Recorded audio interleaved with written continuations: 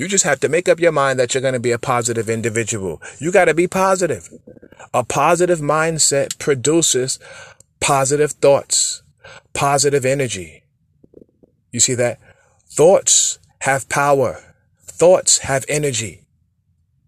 And if you'll shift your mind, if you'll be transformed by the renewing of your mind, as the Bible says, if you'll start to make it your utmost significance, make the quality decision that you are going to be a positive individual, no matter what's going on, no matter what's happening around you, no matter who's operating in a negative spirit, you maintain a positive outlook on life, a positive perspective, a positive nature, a positive attitude, a positive spirit. You say positive things about yourself. Say positive things about other people. Think positive.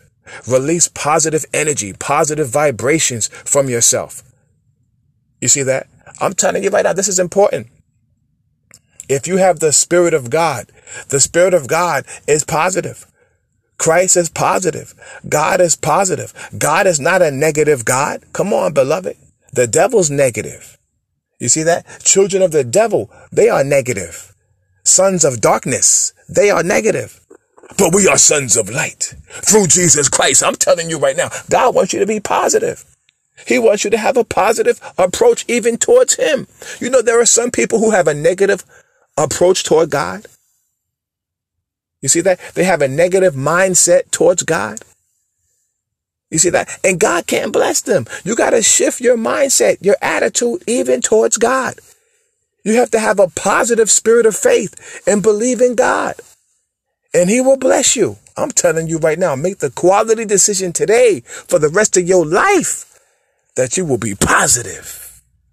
You will think positive. You will feel positive. You will speak positive. You will release positive energy. You will say positive words. Come up with positive ideas, positive solutions, concepts. I'm telling you right now, and I'm gone. Hallelujah. Praise Jesus forevermore.